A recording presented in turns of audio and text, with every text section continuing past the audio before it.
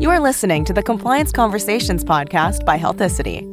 If you work in the healthcare industry, you know how crucial compliance is to your bottom line, your reputation, and the success of your organization as a whole. If this is your first time listening, welcome. A transcript of every Compliance Conversations episode can be found at www.healthicity.com/resources, along with a ton of other thought leadership materials. You can add us to your RSS feed and iTunes, or follow us on Twitter and Facebook. Now, let's get on with the show. Compliance Conversations is sponsored by Healthicity. Healthicity designs software and services that simplify compliance and auditing challenges that reduce your risk and save you money. Where others see complexity, we see simplicity. For more information, visit healthicity.com. Hi, welcome to today's podcast. This is Marcy Swenson, Vice President of Compliance for Healthicity, and I am replacing CJ for the day, who normally does these podcasts. So I'm excited to be here, and I also have Emily Haley with me here. So welcome, Emily. Hi.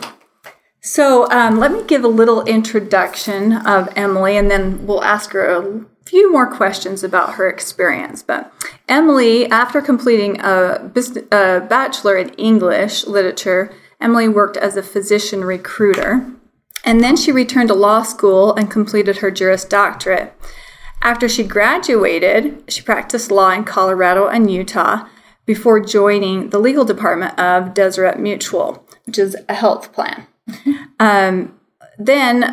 With a strong desire, and I've seen this through working with Emily, a strong desire to be more directly involved with patients, caregivers, and clinical operations, she then joined Intermountain Healthcare. And shortly after she joined them, she became the Chief Privacy Officer and Compliance Director. So they just loved her immediately. Oh, thanks, Marcy. So within your role in privacy, tell us a few more of your responsibilities, or maybe some big projects or things that you got to be involved with. Being the Chief Privacy Officer at Intermountain was really kind of a dream job for me. It was a perfect mix of legal background with people skills, with operations. So you could find any scenario to apply HIPAA regulations to. You name it, and they're working with it. So to get to manage a team where we were responsible for all the policies and procedures, over 60 of them, reviewed about 40 incidents a week and did a risk assessment on those, handled all of the business associate and data security agreements.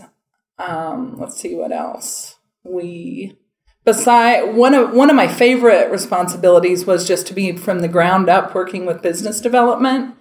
Instead of that approach where you just come to compliance to get a yes or no, can we do our project? It was, let's help you design a compliant project. From the ground From up. the first. So that entrepreneurial side was really fun for me. Yeah, and ultimately that probably saved a lot of people time rather than jumping in later and having to go back and retrace steps that should have been done differently. Because business development likes to move fast and create as they go on the fly, and it just did not work to hand them kind of a big flow chart workflow that they'd have to wait months to get through, hoops to jump through. Yeah, or tell them, oh, you did this wrong, you got to go back and redo it. Go back to square one and then let me know when you fix that. I liked to just meet with them regularly, build relationships, learn, and it taught me the different ways we can use data as well. It was good to have to research a new, innovative way to use data, because there was a constant tension between protect the data, use the data to survive. So it was an incredible position to have. Probably led me to working in care transformation now. That's great. So I often get questions from some of the clients and people who work with Healthicity, because they're very worried about doing a risk analysis. So, of course, we know that this is a requirement to conduct a regular risk analysis and to do risk management. But can you tell us, I think people get a little confused on, well, what does risk analysis and what's risk assessment and what's, work plans and risk mitigation, and all those terms kind of get messed up in as far as how we use them and how people understand them. So why don't you tell us what you think a gap analysis compared to a risk analysis compared to a risk management plan? I would love to do that. That was an interesting lesson, me included. You hear the terms risk analysis, risk management plan all the time, and they're used interchangeably. And then even just logically, you think, well, let's pull out the OCR toolkit, identify where we have gaps, and those are our risks. And we just convert that to a risk analysis. It's not really the case. That's kind of where you go with common sense, but it's not the case. The OCR toolkit is what you as a covered entity or business associate, you can go through and say, okay, which of these elements are required for us to comply with? Which of them are addressable? If we can't implement what's addressable because it's unreasonable, what are we going to do? Preparing your documentation that way. But that document is really typically a privileged document. It's what you as a covered entity, it's how you are working with those addressable items, like encryption, per se. Mm-hmm. But it's really privileged. You don't use that and kind of save as and make that a risk analysis. The risk analysis is where you look at the risks your entity has. You look at where you have PHI, you have that ePHI inventory. You look at where it is, what could cause a breach, what kind of risks you have, and how likely are those to occur. So the gap is like, okay, these are some holes we have. But the risk analysis is, even if you don't think that you have a gap or a hole, you're still assessing the likeliness or the probability of that risk, an issue with that risk happening. Mm-hmm. So those are kind of the And even beyond holes, it's more of your personal, the rules let the covered entity, the rules are meant to suit many different sizes of entities. That's why they make some things addressable. They know that the tiny entity cannot implement the same things as the huge entity. So the toolkit just helps you know what's required, what's addressable, and review that and analyze whether you can implement that and why you can't or where you want to go in the future. That's not the what we call a risk analysis that you'd submit to the OCR. That was a huge learning for me. Yeah. The risk management plan comes after that, and that is just a document showing how you're going to implement safeguards, how you're going to reduce the likelihood of that risk occurring. So that's your risk mitigation is another term, or work plan. Yeah. Lots of your people action call it work plan. plans.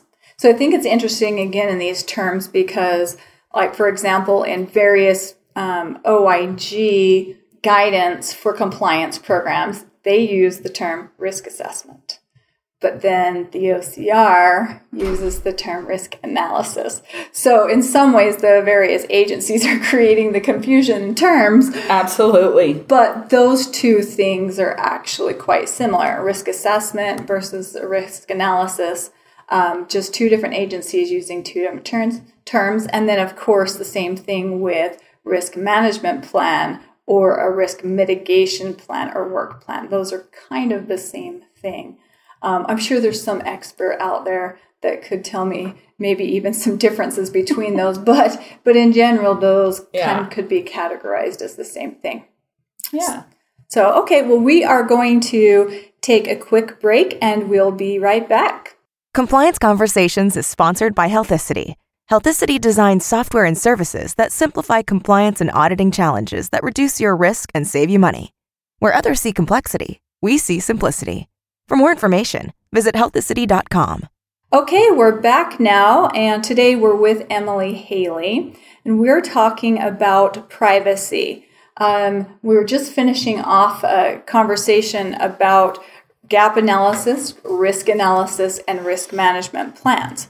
So, what would you say, now that we've covered the definitions of what those are, what's required for a risk analysis? Now, I want to ask that question, but then I also want to bring up some other factors for of course, you to consider when talking about this, but for our audience too. So everybody is familiar with OCR's Phase 2 desk audits. where they audited 63 covered entities and I think like 40-something business associates.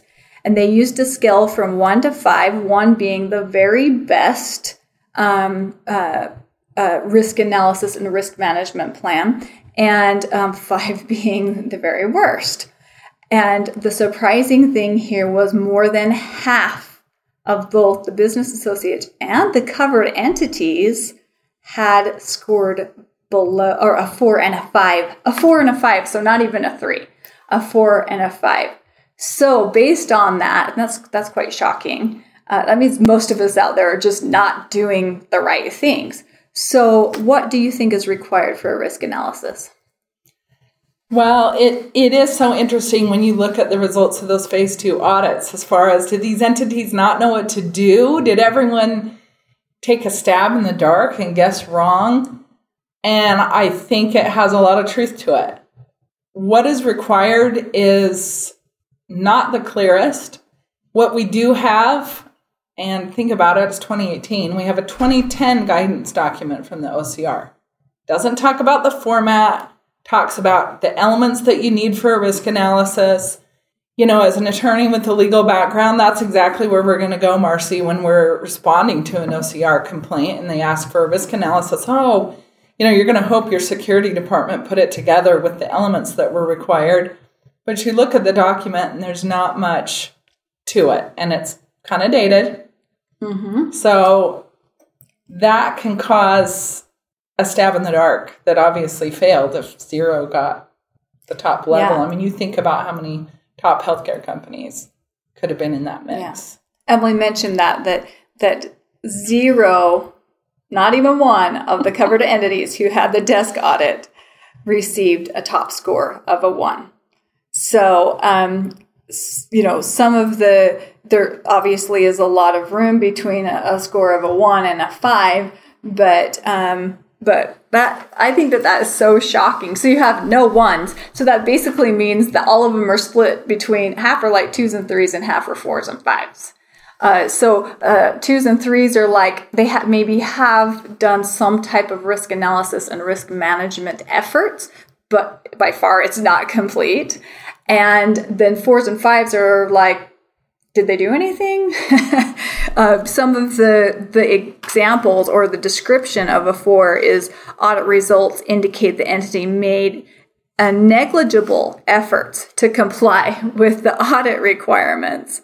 Policies and procedures submitted for review are copied directly from an association template. Evidence of training is poorly documented and generic. And then a 5 is the entity did not provide evidence of serious attempt to comply with the rules and enable individual rights with regard to PHI.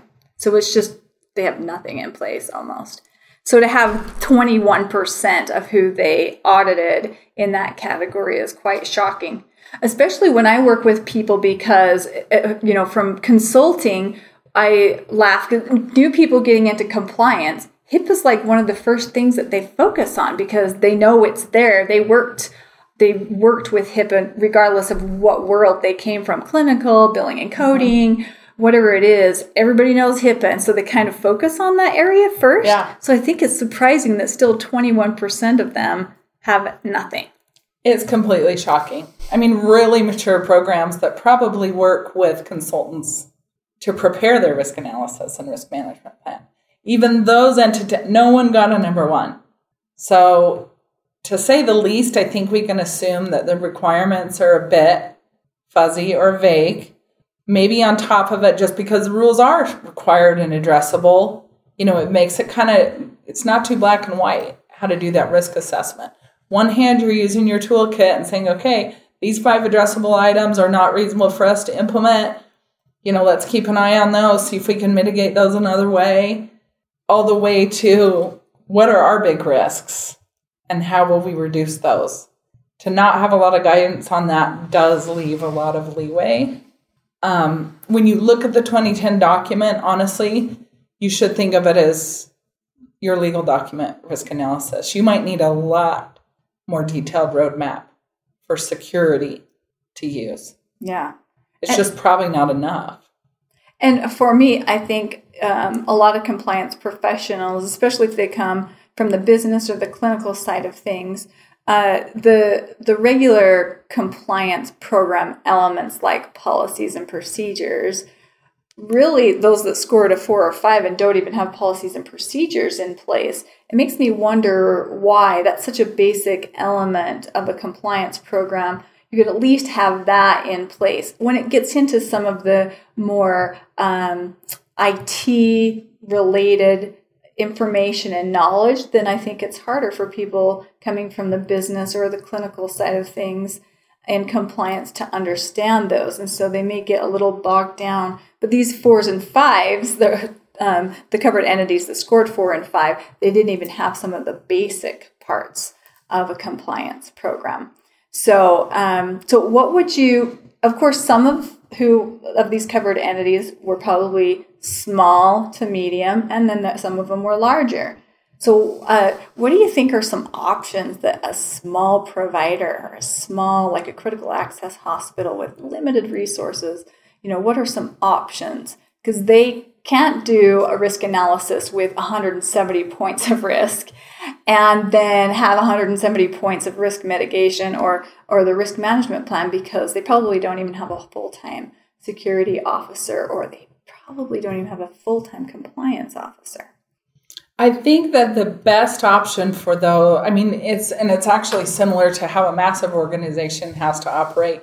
You can't do everything you need to do or educate the way you need to by limiting who performs the functions. You have to kind of draw those dotted lines everywhere you can, whether you pick, department managers that are trained in helping you with that not the gap analysis, but the risk assessment on a yearly basis. Maybe it's more frequent than that. Maybe you can automate it as much as you can, where, specific questions go out, or specific kinds of, maybe you do more assessment all throughout the year, and it's not just once a year.